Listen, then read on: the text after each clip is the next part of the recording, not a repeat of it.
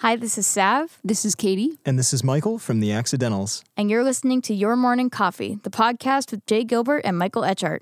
Weekly music news for the new music business. From Variety, inside the multi-billion-dollar battle royale over music streaming royalties.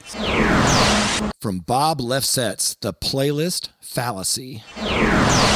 And from Austin Staubus, the case against the pre-save on Spotify and Apple Music. We got a lot to talk about, Jay. A lot of great stories, a lot of interesting stuff that we will be covering today. So relax, everybody, because this is the Your Morning Coffee podcast, and here we go. Stand by for transmission. This is London calling. Wake up! The revolution is at hand!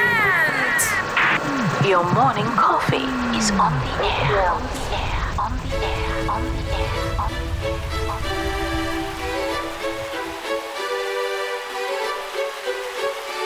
Standing by.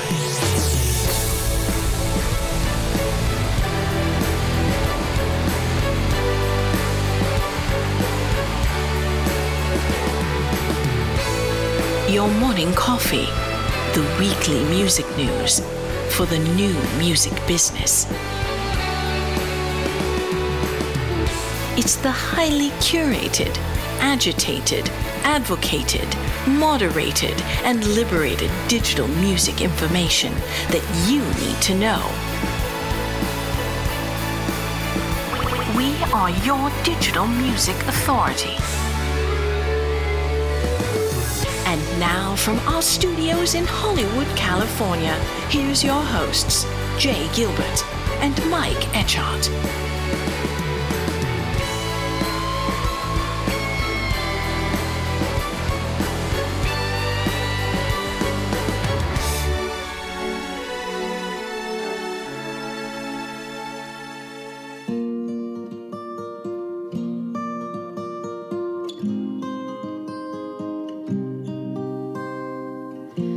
Dark woods, tall trees, reaching for me.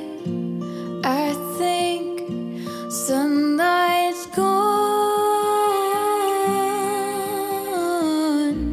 Metacognition, keys in ignition, trying to be strong.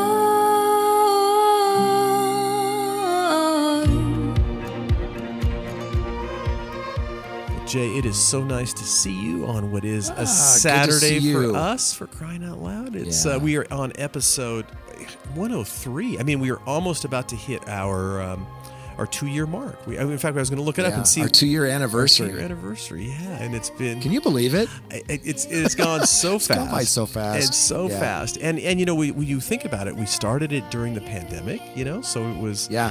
Our original idea, I think, was to try to do it in person, and then, of course, we couldn't do it in person when we started, and that has presented a couple of challenges, just kind of figuring out the best way of Equipment, the technology and of doing it, how to do yes, it, and how to hear each other and monitor and record on our own side, our own vocal parts, and so it's been so fun, and yet here we are, boom, at 103, and episode 103, Goes fast. and what a beautiful song, Mangrove. It was beautiful, absolutely gorgeous.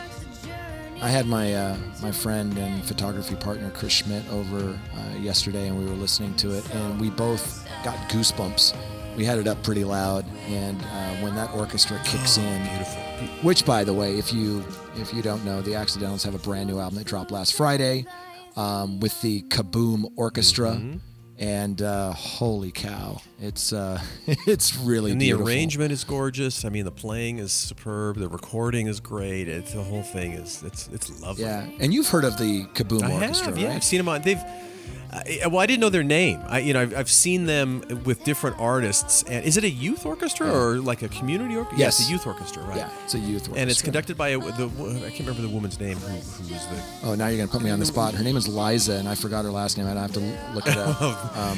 Sorry, we'll go with Liza. Darn it! I think I saw. Let's go back and edit that. That's right. Just slide in her official name.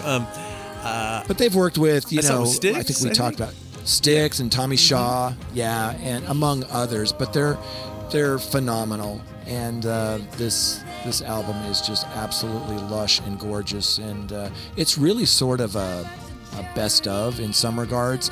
But what I love about it is they've taken some of these songs that if you're an Accidentals fan, you know a lot of these songs that you hear from their set, but there's some like the song Us or Epitaphs or Lady of the Lake, ones that you may not hear a lot, but that really come to life with this orchestra. So thanks to Sav and Katie and Michael for that cool intro. Yes, and check out the Accidentals Reimagined with the Kaboom Orchestra. Talented group, and boy, what a neat collaboration that is indeed.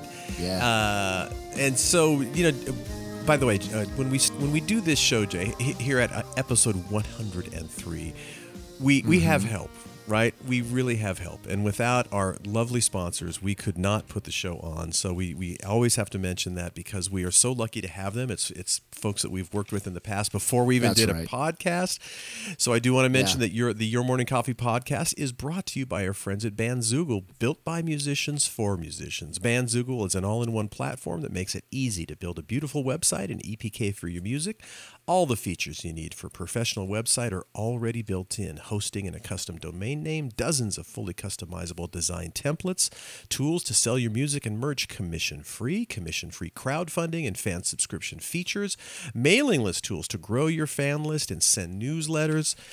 And not only that, it's also social media integrations and live support from their musician-friendly team 7 days a week. Your Morning Coffee podcast listeners can go over to bandzoogle.com to try it free for 30 days and use the promo code MORNINGCOFFEE, all one word, and get 15% off the first year of any subscription. That's bandzoogle.com, promo code MORNINGCOFFEE. We are also sponsored by our good friends over at Hypebot. Since 2004, Hypebot has chronicled the new music business, all of those trends and technologies that are changing how music is discovered, consumed, marketed, and monetized. It's edited daily by founder Bruce Houghton, with help from Alana Bonilla. Hypebot and sister blog Music Think Tank are published by live music discovery and marketing platform Bandsintown. And speaking of Bandsintown, over 65 million live music fans trust Bandsintown to get personalized concert alerts, recommendations, and messages from their favorite artists. It's the #1 artist services platform, connecting over 550,000 artists with their superfans. Managers, labels, agencies, and artists access their own dashboard to manage and promote their tour dates across all platforms. So thank you so much to Bandsintown, Hypebot, and of course, Bandzoogle. Yes, exactly. And by the way, don't forget to subscribe to us if you can, wherever you get your podcast. We would certainly appreciate it, Jay and I. And I think we'd also appreciate it if you just mention to one of your friends about the podcast. Yeah. I think that's a great idea. And I stole that idea from Will Page from his Bubble Trouble podcast. I heard him say this, and I thought, that is such a great idea. And I'll just kind of reiterate what Mike just said, and that is just, if you could just tell one person, do us a favor, just tell one person about our little podcast, we would greatly appreciate it. We certainly would. And boy, we were, as we always do, we've had basically another show that we didn't record where we were just chatting for the last hour. For like an hour. Exactly. And now that I finished Stranger Things, now that I finished The Old Man, I apparently have to really watch the Shania Twain documentary. Oh, yeah. That documentary, well, if you listen to the show, you know that Mike and I are big fans of music documentaries, and there is a new documentary on Netflix about Shania Twain. It's called Not Just a Girl, and it is just wonderfully done, and I won't spoil it because there's so many ups and downs in that, but she is just so driven and so talented, and I was fortunate to know a little bit about how the sausage was made over there because a friend of mine was her guitar player for a couple of tours, and she is like those artists that we talk about. Maybe it's Lady Gaga or Madonna or some of those artists that just they work hard. We always say the harder I work, the luckier I get. Well, she got really lucky because she worked really, really hard, and her collaborations with Mutt Lange, some of the biggest records by females and in country ever. Just a fantastic documentary, Not Just a Girl. It's now on Netflix. Okay, I got to check that out. And I don't know if you saw it. We did not talk about this in the first hour where we were just talking. If you go over to YouTube, there's some footage of Joni Mitchell performing for the first time in ages, especially and after her health issues, at the Newport Folk Festival with Brandi Carlile. And it is, I mean, it's moving, absolutely beautiful. And I think it was just shot by, it's not a professional, it was something shot by a fan in the audience, but it sounds great. And oh my goodness, if there won't be a dry eye after you watch that. It's iconic. Unbelievable. Yeah, without a doubt. Yeah. For sure. By the way, the guy that I get to chat with every week, before and after the record button is hit, is none other than Jay Gilbert. He is my longtime friend and a co-founder of the music marketing and strategy company Label Logic. He's the curator of the Your Morning Coffee newsletter and a former executive with Universal Music, Sony Music, and Warner Music Groups, and Fox Home Entertainment, and a groovy dude all around, a dapper chap. Thank you so much. And Mike Etchart is longtime host of Sound and Vision Radio, formerly of SST Records, Warner Music, Capitol EMI, and Universal Music Groups, one of my favorite people on the planet. And he's also going to tell me a little bit about that SST book we've been talking about. So you actually, you read that, I right? read it, yeah. It's called Corporate Rock Tell Sucks. us. Now, you've got experience there. Oh, so. yeah, that was my first gig. And it's called Corporate Rock Sucks, The Rise and Fall of SST Records. It was written by Jim Ruland or Roland. I'm not exactly, sorry, Jim. I don't the pronunciation of your last name, I'm not sure of.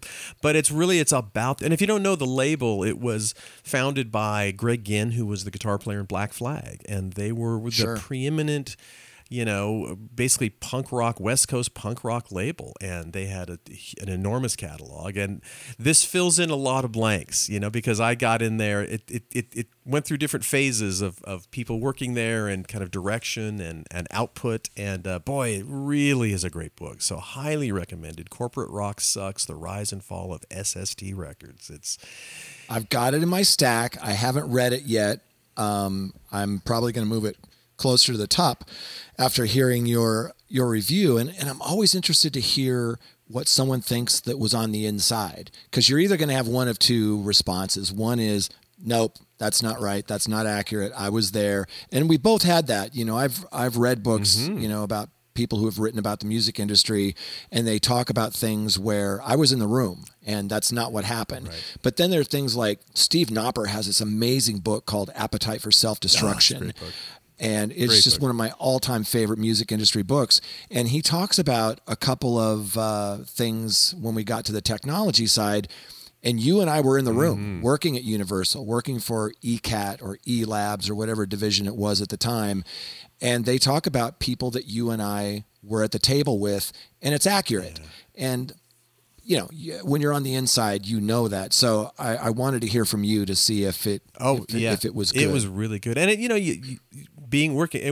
for me, it was a great learning experience because it was my first gig, and it was a super successful independent label. And I did sales and distribution. So I worked with all the indie distributors, both here in the States and internationally. And, you forget about the volatility. And SST Records, as is laid out in the book, a number of different independent distributors, including Green World and Gem and Important Records. I'd forgotten about them. I was an import buyer at Tower Records, and I remember all those people. Yeah, even though a lot of this stuff was domestic, it went through kind of international distributors. Who primarily, those ones you mentioned, did a lot of imports. Yes, but of course, and all those three mentioned, Green World, Gem, and Important, all went out of business and all left the indie labels holding the bag for money. And so when I was at SST, the number I heard at the time was about $400,000 that they got screwed on. And Holy when cow. Important went out, and I think it was more, or it was a different amount for Gem, and Green World was before I got there. But it's tough business being an independent label, and when things like that happen, and as I recall, this was really during the transition between vinyl to CDs, and when I was at SST, we had a bunch. We were waiting for a shipment. We had to pay for it because the shipment had been ordered and had been manufactured of CDs, and they was sitting on the dock, and then one of those indies went out of business, those distributors, and we didn't have the money. So it's this double-edged sword. We were owed the money. We need to pay the money to the CD manufacturers, which we didn't have all of a sudden. Therefore, we couldn't get the money to keep. It was just really so disappointing. Yeah, exactly. But that was the rough and tumble world of indie labels. But I learned a ton, and without that job, I never would have progressed further. And when you look at the bands like Dinosaur Jr. and the Meat Puppets and Soundgarden and all these bands that were on SST that went on to major labels, and so it was a pretty good batting record. They had there. They did, absolutely. So highly recommended. Definitely check it out. Fun stuff. Well, Jay, then it's time to get into the stories because these things we have covered quite a bit over the last, call it 6 months, are still. There's lots of teeth gnashing, shall we say. Yes, and it's evolving, right? So before we jump into our first story, which is from Variety, and as you and I have talked about many times, Variety is just killing it when it comes to their coverage of the music business. It is just world-class, just amazing stuff. This piece is written by Jem Oswald, and the headline is Inside the Multi-Billion-Dollar Battle Royale Over Music Streaming Royalties. But before we get into it, let's just review some of these things because they've changed and evolved since the last few times that we've talked about it. So I'm going to kick this off just so everybody knows. We're talking about things like the Copyright Royalty Board, and you'll hear us say CRB. That's the Copyright Royalty Board. So the CRB is a 2-year process, like every 5 years.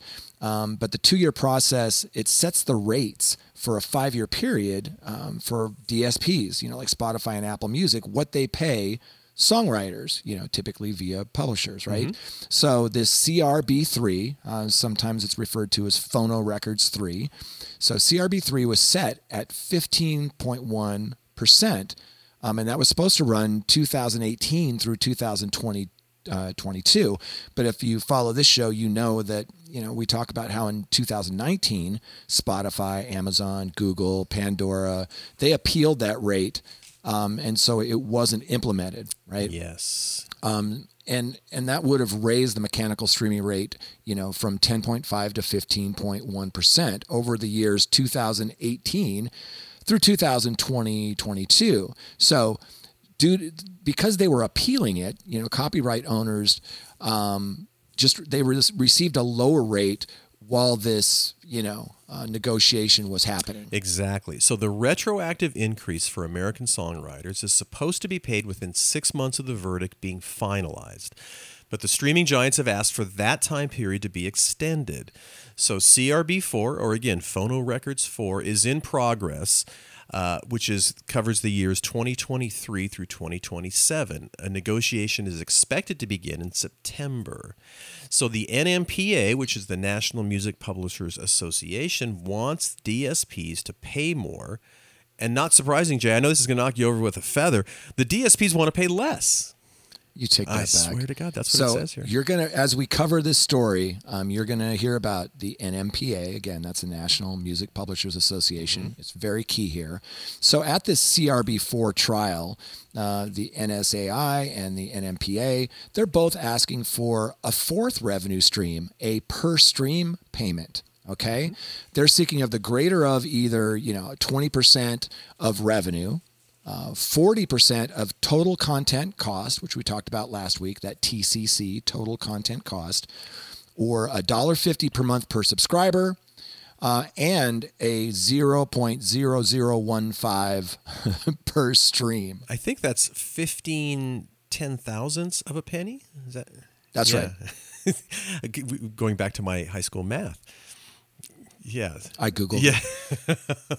Okay, that's right. So the NMPA claims DSPs are currently proposing the lowest rates ever. They are proposing dropping songwriter percentage from 15.1% to 10% via NMPA proposing moving up to 20% versus NMPA proposing moving up to 20%. So where should the increased payment to songwriters come from? The NMPA claims DSPs can pay more versus rights holders and labels. How do we pay songwriters more? Well, about 30% the DSPs currently keep. About 55% of the revenue paid out to rights holders, which is about 15% to songwriters via CRB3. So, publishing songwriters share split. 80% goes to the songwriter, 20% goes to the publisher. Typically, that's not always, but that's typically. And labels and DSPs operate in a free market. Publishing songwriter rate is set by a third party and is compulsory. So that's important to know as well. That's CRB, right? So we'll dig into this, but the last point I want to make is that it's not just about the rate that's paid out. It's a bigger picture. You have to look at the overall value of the song to a DSP like Spotify, Apple Music, Amazon, etc. DSPs gain stock value that songwriters really don't participate in. And they also gain value in other ways. Amazon has Prime memberships. Spotify is doubling down on podcasts and merch sales via Shopify. And up until last week, they were promoting the car thing. You might have seen that car thing was discontinued last week. And then Apple, they'll get revenue from their product ecosystem, devices, Apple Fitness Plus, etc. So that's kind of a teeing this thing up. So when we talk about the CRB in this piece, because it's really, really important, and it features some quotes from our friend Chris Castle, which is pretty cool. But it's getting a little contentious in some parts. Yes, a little. But I'll let you kick it off. Right. But I do want to say before we start this, we've mentioned this before, and this, when we talk about Spotify, when we talk about Apple, Amazon, Google, tech companies. And as we mentioned at our shared career in the tech space at Universal Music, we would have this parade of people coming in, of tech companies wanting to do business with us, wanting to have these products, these projects that involve music, that they needed music. And they would just continually grind us and want to take the bulk of the profits. They wanted to build businesses on the backs of our music, on the Universal Music Group catalog. And they were so tone deaf. It was just like you could set your watch to it. You knew what was going to happen in these meetings. They would come in, they had this great idea for music, something online, some sort of... To build their business. And then when negotiations started, they were just horrified that we were asking for the bulk of the profit because, hey, dude, or dudes or chicks, whatever, this is like... this is our lifeblood, and there's a value there's to an enormous it, value is to what it. you're saying. Yes. And of course there is. I do think that's changed. I love that the music industry is working with companies like Peloton, for example, and they're a top 10 account for most of the majors, and I don't think that could have happened back in our day because of the fact that you just mentioned. They were looking to build a business on the back of the music industry and not really valuing the music for that. And I think that today we're valuing it more than ever, although we have a long way to go. Yes, but it's just the sort of galling behavior on them to argue about the songwriters or to push back so hard. It's just like, oh, really? But anyway, so yes. And I do want to mention also Jem Oswald, who, he's been around forever, the writer of this piece. Great writer, and I think he worked at labels as well. He was over at Caroline maybe, or one of the labels back in the day. So it's fun when you recognize the names on the masthead of who are writing the articles. So So as we jump into it, as the first line is so great. It's hard to think of a more brain deadening topic than the U.S. Copyright Royalty Board's proceedings over the rates for music streaming. And the fact that we just had to review all of that stuff is really an exclamation point on the brain deadening It's very complex. And, as you and I have talked about over the years, back in our days at the labels, this was stuff, we didn't really know much about or pay attention to be honest. Of course, it's pre-streaming, but just, all of the minutia about copyright rates and things like that. It wasn't something that you dealt with in a day in, day out world. Right. And let me point out that we're not the smartest guys in the room. We may be the most curious and certainly good looking. I'll give you that. But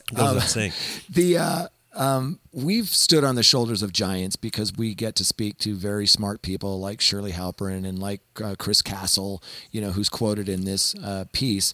And, we can read his website, Music Technology Policy, and we put those stories in your morning coffee regularly. But that's where we learned about it. I didn't know about these things when I was working for Universal. Like you said, it wasn't really part of my day-to-day. It wasn't on my radar. But now I'm really curious about it, and it's mainstream now. You'll read about it in Variety, Rolling Stone, not just in industry trades, like Billboard or your morning coffee to some degree. Right.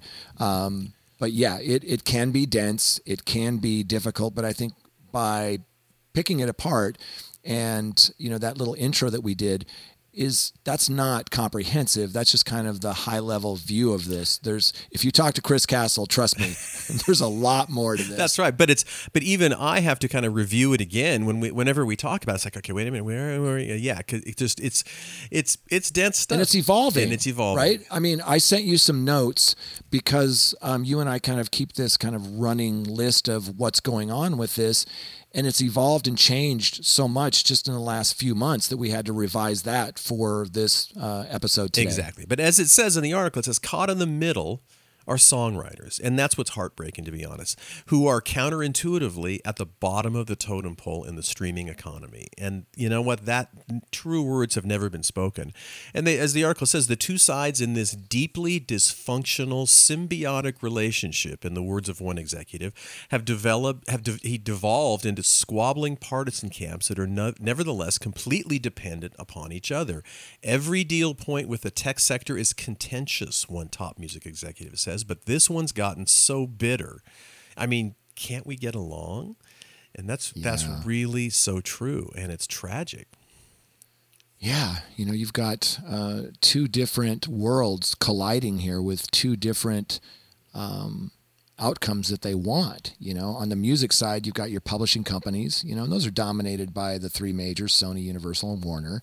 And on the streaming side, you've got Amazon Music, YouTube, which is owned by Google, Alphabet, Pandora, owned by SiriusXM / Liberty Media, and then, of course, the global market leader, Spotify. Now, you'll notice I didn't mention Apple Music. They're, of course, the world's second largest service, DSP, and they stayed out of the last round of this fight, letting the other companies kind of take the bullets, as one top executive puts it. But sources confirm to Variety, anyway, that it's, they're on board for the next round. CRB4. Yes, exactly. And I wonder what their stance will be on that.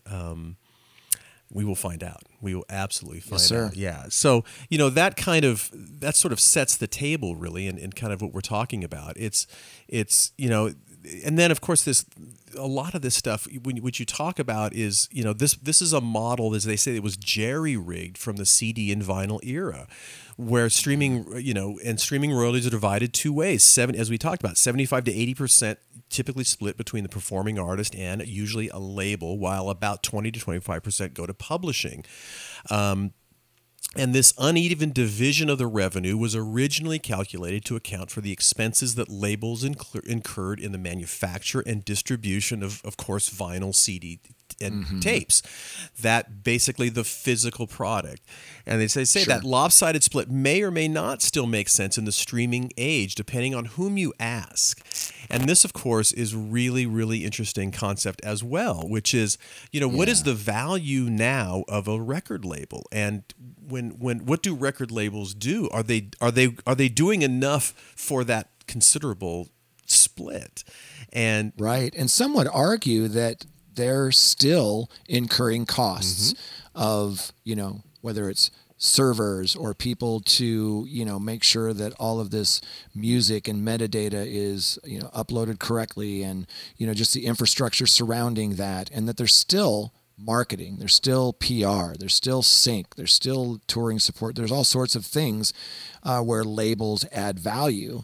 But I think the argument here is that, wait a second, we've had these costs because we had CDs, vinyl, cassettes, etc. We don't have those anymore. So certainly that ecosystem needs to be re-looked at. Well, and I think you and I've talked about this a little bit, and I think anybody observing the way marketing of music has happened now is, I think labels in general have more releases and less intensive marketing. And I'm seeing this in the book industry as well, in publishing, which is they tend to release lots of things and they wait for something to catch, and then they spend the money. Pour gasoline on that fire. That's exactly right. And so I think they're not doing as much marketing as they were doing in our era up front. Typically in those days, for the most part, most records would get a shot. They would do a fair amount of marketing and work to get that thing out. I'm seeing less of that now. I think that's just, I don't know if you agree with me on that. You're working with artists much more closely than I am. But well, I think that there's a couple of schools of thought there. One is, we've talked about, there always will be strong labels that are doing really, really great work. Atlantic, Interscope, New West, None Such. The list goes on and on and on. And I'm not bashing labels, but there are some where folks are getting lazy and they're looking for that TikTok breakout. So they're standing on the shoulders of giants. They can release something that already has demand in the marketplace. And as we grew up in the industry, we had artist development, meaning that there was no demand in the marketplace, and you would do those things that we would do, get them out on the road as a support act to try to build it up, hopefully work some of their songs at radio, have a good publicist and a good narrative that they could talk about. There were all sorts of things. I just think that it's such a different world now. I'm not one of those people that has abandoned the album, although I know that today it's a track-based economy. The other thing that you touched on is, look, the industry has always had a low success rate. Yes. Right now, I believe the last figure I read was like a 93% failure rate if you're just looking at ROI, the return on investment. And that's why it comes back to what you said.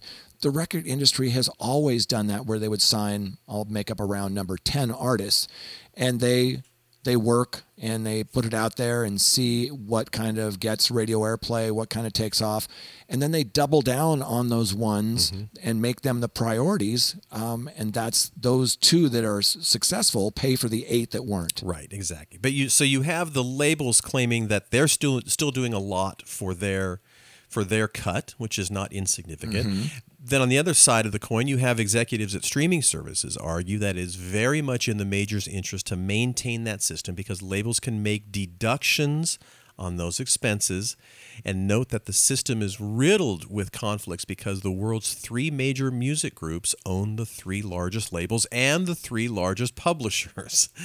Also, publishers take a significantly lower percentage of streaming royalties, about 25% according to the NMPA, than labels do for most artists. And of course, what really complicates the situation further is that labels' streaming royalties are determined by free market negotiations between the music companies and streamers, but while publishing is determined by the government via the Copyright Royalty Board panel. So it's an unbalanced system that has no real parallel anywhere else in the world. As one music exec calls it, absurd, archaic, and unnecessary. Wow. But it's not likely to change in the foreseeable future. So you've got these weird things, and they quote Chris Castle here. It says, consequently, we've had this lopsided arrangement between publishing and sound recordings for a long time because sound recordings can set their own prices. He's as what Chris says, who dates the split to a 1909 law governing player piano rolls. So that kind of, it's like, yes, we're talking about this stuff that dates back to the old player pianos and those rolls you would buy that had music on them. So your player piano, that was sort of the stereo of the day, So it's remarkable that we're having these discussions, and it really goes back to these goofy kind of early 1900s business practices. Oh, right. And even the price of subscription, which we're going to cover here in a second, look, the industry is almost healthier than it's ever been. It's more, as we've pointed out before, it's $15 billion. It's more revenue than ever, but if you adjust for inflation, it's not quite at that peak 1999 yet. But at the time of Spotify's U.S. launch, that was in 2011, the U.S. recorded music industry had seen its value cut in half. If you're looking at it, versus the previous decade, right? Just cut in half. And that was because of illegal downloading, CD sales were dropping. And so then streaming comes along. And although those royalties were a pittance compared to the bounty, from physical CDs, the pricing model changed from around $18 for an album to $10 a month for many millions of songs. It was a vast improvement over nothing, and it helped that free fall, kind of stop immediately. So fast forward to this last year, like I said, recorded music revenues, $15 billion. And then, of course, Goldman Sachs, their annual Music in the Air report last month forecasts that boom to continue. And I would just encourage our listeners to check out the Media forecast from Mark Mulligan. I think those are maybe a bit more accurate, as we talked about a little bit with Will Page. So, despite the industry's revival, the U.S. subscription price, which was set at $9.99 a month at the dawn of the streaming age more than 20 years ago to mirror the cost of a Blockbuster video rental subscription. Remember, Will Page told us about that. Absolutely. So it's complicated. The CRB, they acknowledge that songwriters deserve a greater share, in that last ruling, that CRB 3. So it's going to 15.1%. We've talked about that a lot, up from 11.4% the previous period. And again, that was challenged by the DSPs. And now we're rolling into the next 5 years. Right? Yes. We're going to have, it starts in September, which is, less than 2 months away. And here we go again. Yeah. And it's going to be ugly. And, I think, at least for the last round, I was kind of surprised. It seemed like everybody was really far apart. And then it kind of at the 11th hour, it seems like it kind of came together. And then we got a ruling. I can't, my crystal ball is very foggy and hazy on this next one. I don't see how, it just seems like everyone is so far apart. I don't see how it's gonna be resolved. Yeah, it's a lot more contentious, I think, now than it's been in the past. And we've followed David Israelite. He's the president of the NMPA. And in this piece, they talk about some quote unquote aggressive tactics and verbiage, that were on full display at their annual meeting in June.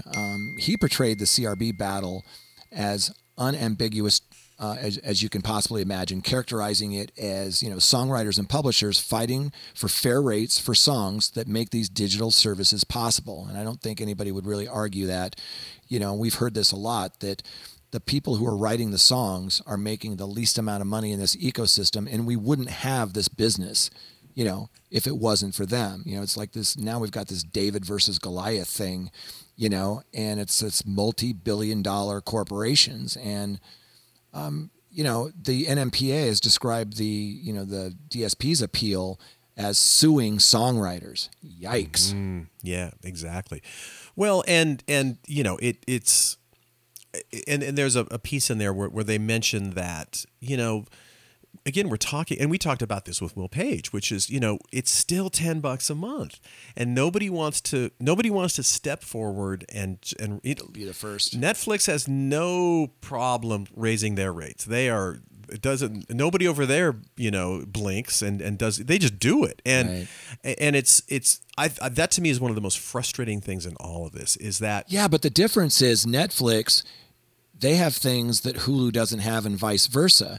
Apple and Amazon and Deezer and Spotify, they basically have the same thing. Correct. So That's if true. somebody does step out and say, you know what, I'm going for $12.99, you may have your playlist built up in there and you're like, it's worth it. It certainly is.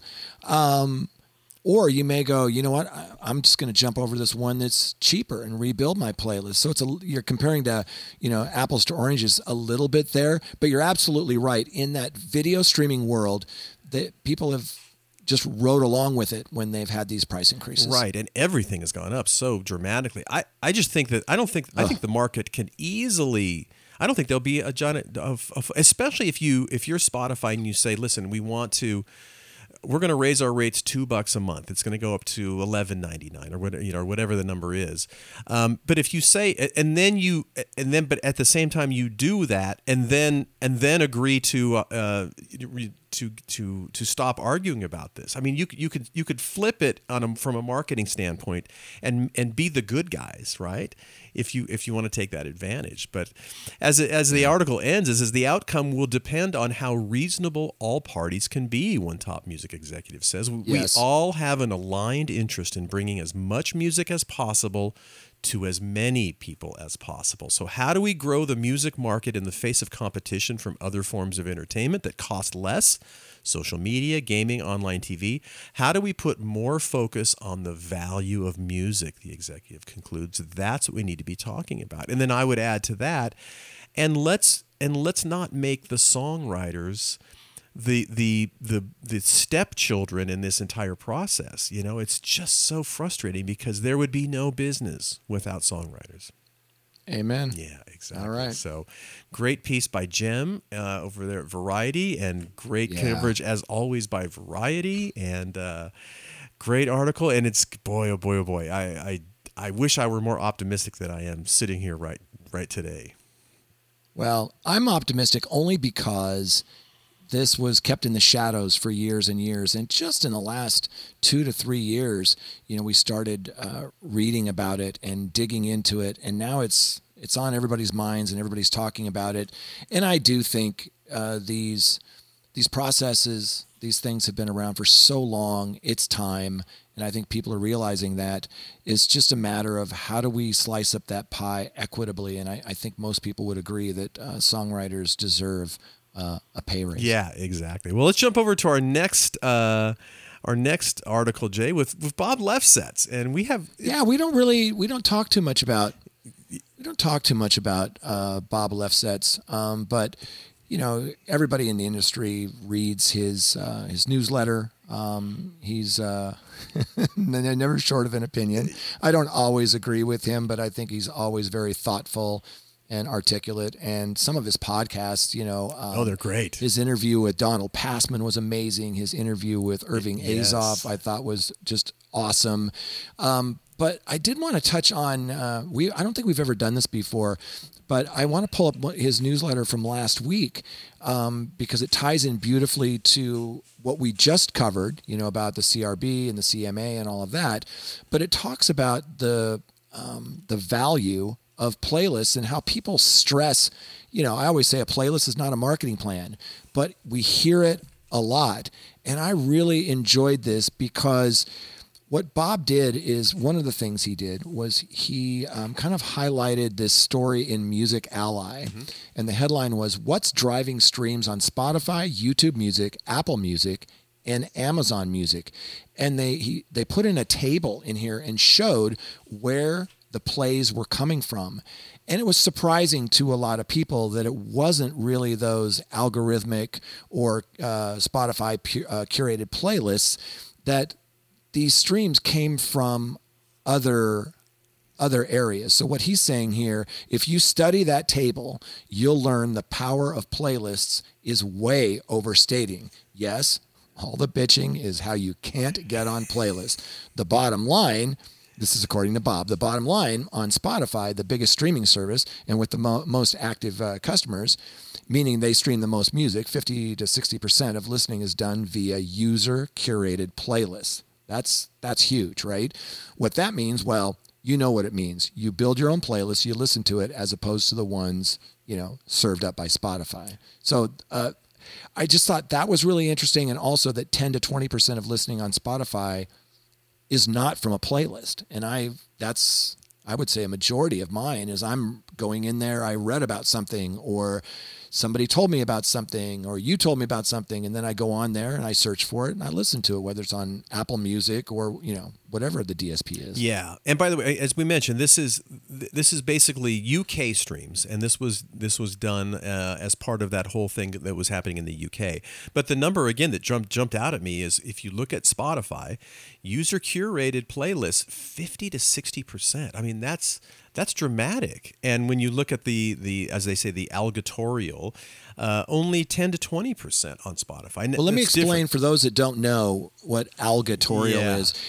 It's an amalgamation of, editorial and algorithmic, but it's really not that. What it is what they call personalized playlists. And that's where if you see, let's say one of your artists is in a playlist, it'll say personalized by it, like in Spotify for Artists, meaning that the version that I'm looking at, that may be that track in the number one position. Right. That same playlist that you look at based on your listening habits may not be on there at all, or it may be the last one in that playlist. So that's personalized. And then the last thing I'll just note really quickly, if you want to share a playlist, let's say that you get added to a personalized playlist, go to Spotify for Artists, and then you can share it from within Spotify for Artists, and it will keep you at that spot. Let's say you're in the number one spot. So, interesting. Little handy tip. Interesting.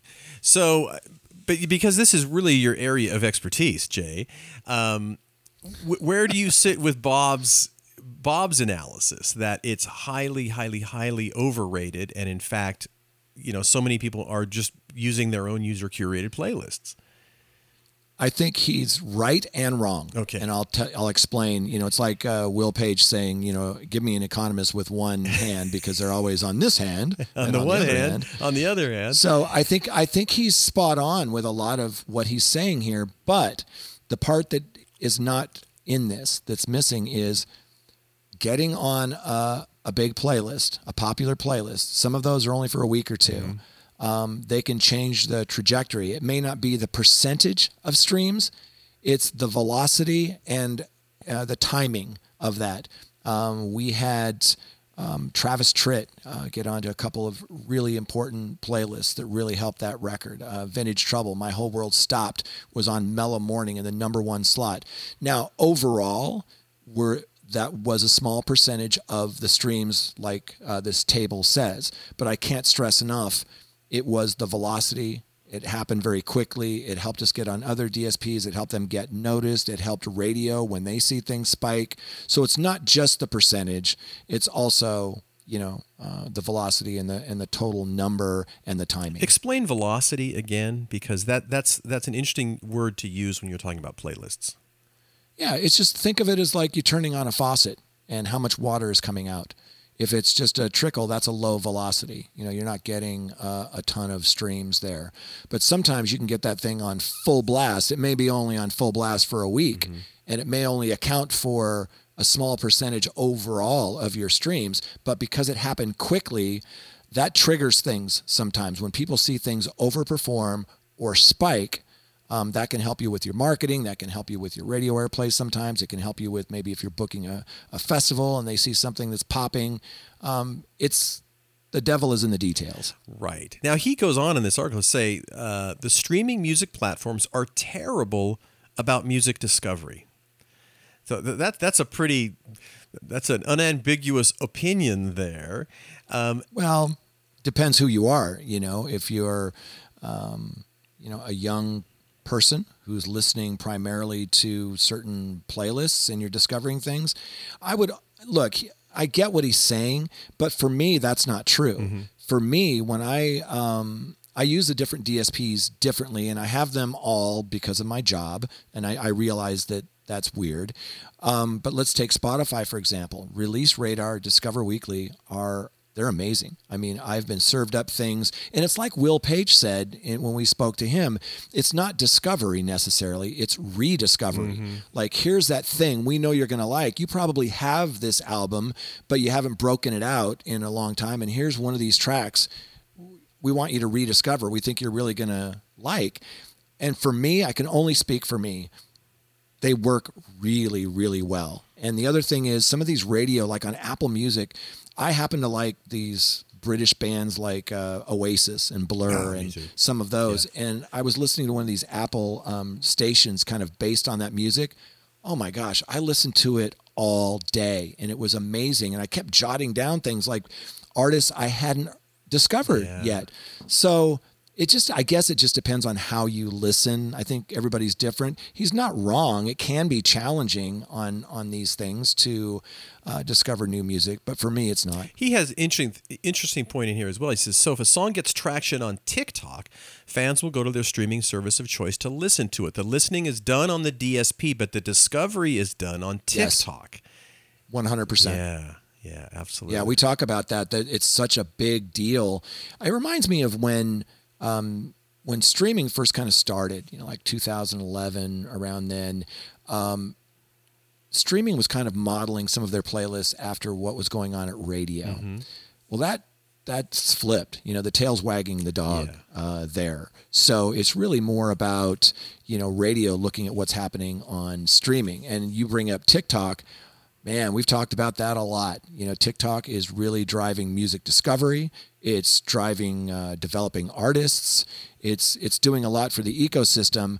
But some of these artists only have 15 seconds of a song when they get discovered. Some of them have never played a live show.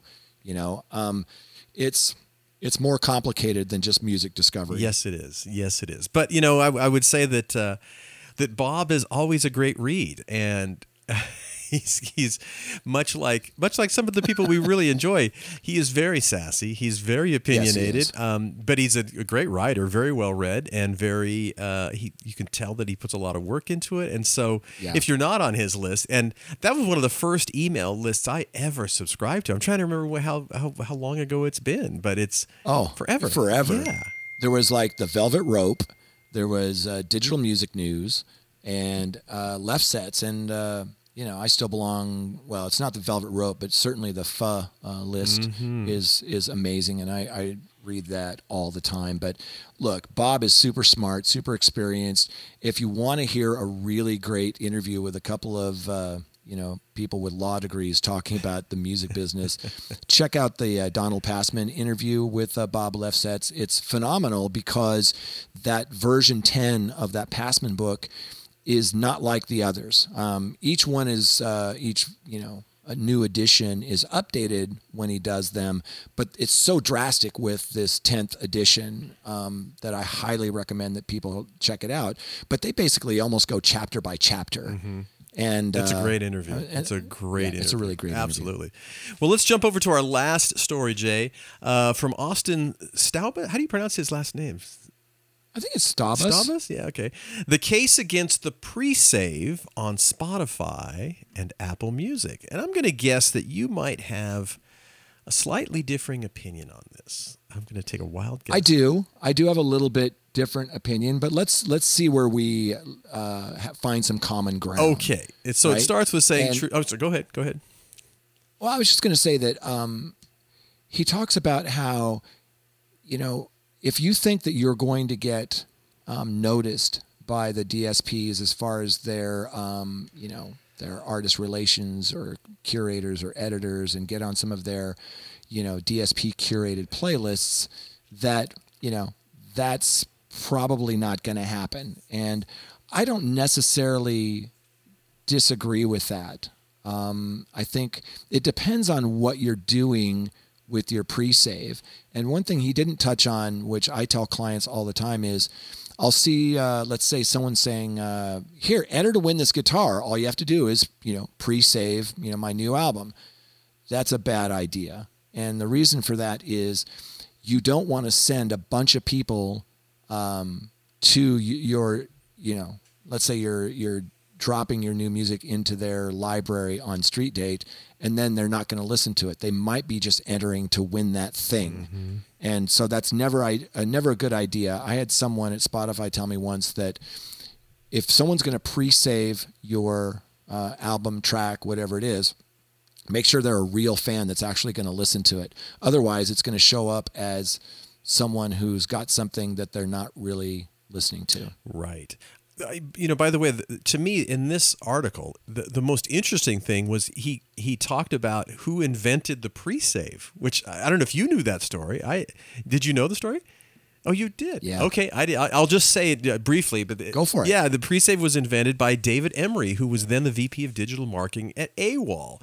At the time, David was looking for a way through Spotify's public API to create a digital version of an iTunes pre-order for a Laura Marling release he was tasked with. During the iTunes generation, you may remember, before streaming was ubiquitous, pre-orders were of great importance to the majors as it gave them the ability to project future sales and success at radio. As he said, David explained, I went for a walk and I just had all these things whirling around in my head. What is it we can do here? And it literally just came to me. We can use this API, make a thing that's like pre-ordering, but for Spotify. That would work really well and would be really quite straightforward. The functionality had been there for years in the API. You and I talked a little bit about the API before we hit record. And it makes it sound like that's an open source thing that anybody can go look at. And that's not exactly the case, is it? I'm not sure. I know there is a public API that people can use for some of these DSPs, and I should ask our friends over at Microgroove because they understand this stuff a lot better than I do. But the bottom line is there isn't a way for to pre-save with a DSP yet. Spotify said that they're working on something for that, which I think will be really interesting. And it's something that this public API, and for those that don't know, the simple way is an API is just a piece of software that lets one platform communicate with another, right? So David explained that, they came up with this API, and so with Spotify, and they could do the pre-save, and I think Apple calls it the pre-add, and it's basically a pre-order. They're all the same things. You just, commit to something ahead of time. Now, back when there were downloads, we called it instant grat. The instant grat track, meaning instant gratification, right? Where if you buy this album today, we will instantly gratify you by giving you this one song or these two songs early. And that was what we were trying to do with streaming. Find a way to get people to pre-order something, right? So they had it, and then hopefully on Street Date, they would play it more. I think that pre-saves are valid. I think they're important. I think that with the number of tracks that are released every day and just the sheer volume, and sometimes even myself with artists that I really love, sometimes I'll miss that if I'm not careful. Mm-hmm. And I wish there was an easy way on all these platforms to just say, you know what, I love the Accidentals or Josh Groban or whoever. I'm going to click a button, and whenever they put out music, I want you to automatically drop it into this playlist. Yeah. That's a good idea. To me, that would be really valuable. Austin in this article says, talking about this kind of the whole pre-save thing, I've always questioned the merits of the pre-save. In David's defense, the pre-save was an early innovation in 2016. It was a resounding success at the time because no one else had done it. That's why it worked. To succeed in life and in music, you must do the opposite of what everyone else is doing. David Emery did just that and made his mark on business as a result. But I think his take is it's not, for a variety of reasons, it's not a great idea. But I don't know, you work with artists so much. He talks about editors are not evaluating your record based on how many pre-saves it has. Asking your right? Uh-huh. That's true. But that doesn't mean that it's not valuable. Okay. Excuse me. Yeah.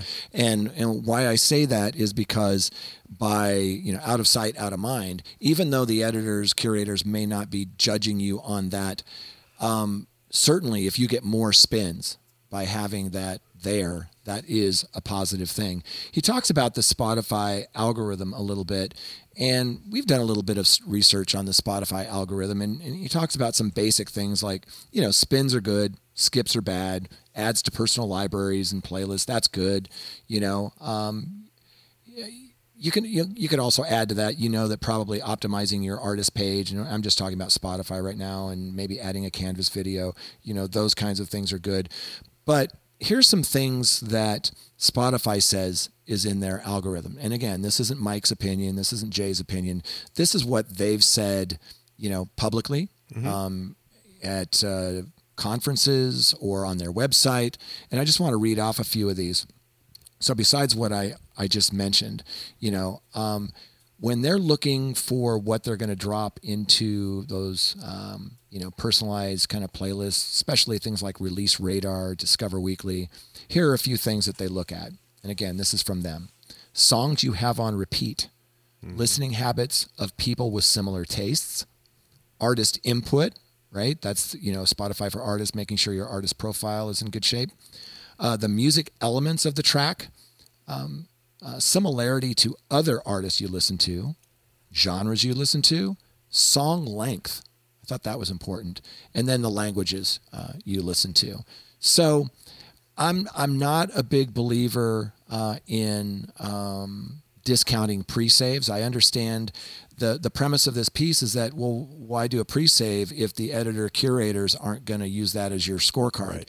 They may not use that, but they certainly will, or at least the algorithm will see, if you're getting a lot of plays, which would come hopefully from that pre-save thing. And the last thing I'll say just really quickly is that our good friend Mike Warner had captured this video of this test on Florence and the Machine's Dance Fever release, and that featured a tracklist preview and a countdown clock. And, I guess what I'm saying is they're toying with the idea of testing pre-saves directly in the app. And I think that's long overdue. Yeah, absolutely. Well, great piece to have the conversation about, and I know you have this conversation with artists all the time. And if you didn't mention it, that's you have cataloged those comments that Spotify has made over the years. And that's super important. The value you bring to artists you work with is that you pay attention to that stuff. And that is super important and very, we reap the benefit of your fastidious study habits, Jay. Please. Thank you so much. Yeah, absolutely. And on that note, we must wrap up episode 103. My goodness, it's been a pleasure. Thanks for everyone for listening in. And of course, we must thank our sponsors, including Bandzoogle, Hypebot, and Bands in Town. And don't forget to subscribe to us if you'd be so kind, and maybe tell a friend. Just one friend. Thank you so much. About what we do. Yeah, because we enjoy it and we appreciate everyone listening in. So on behalf of my good friend, the dapper Jay Gilbert, I say thank you and thanks for joining us this week. And we will see you next time on the Your Morning Coffee Podcast.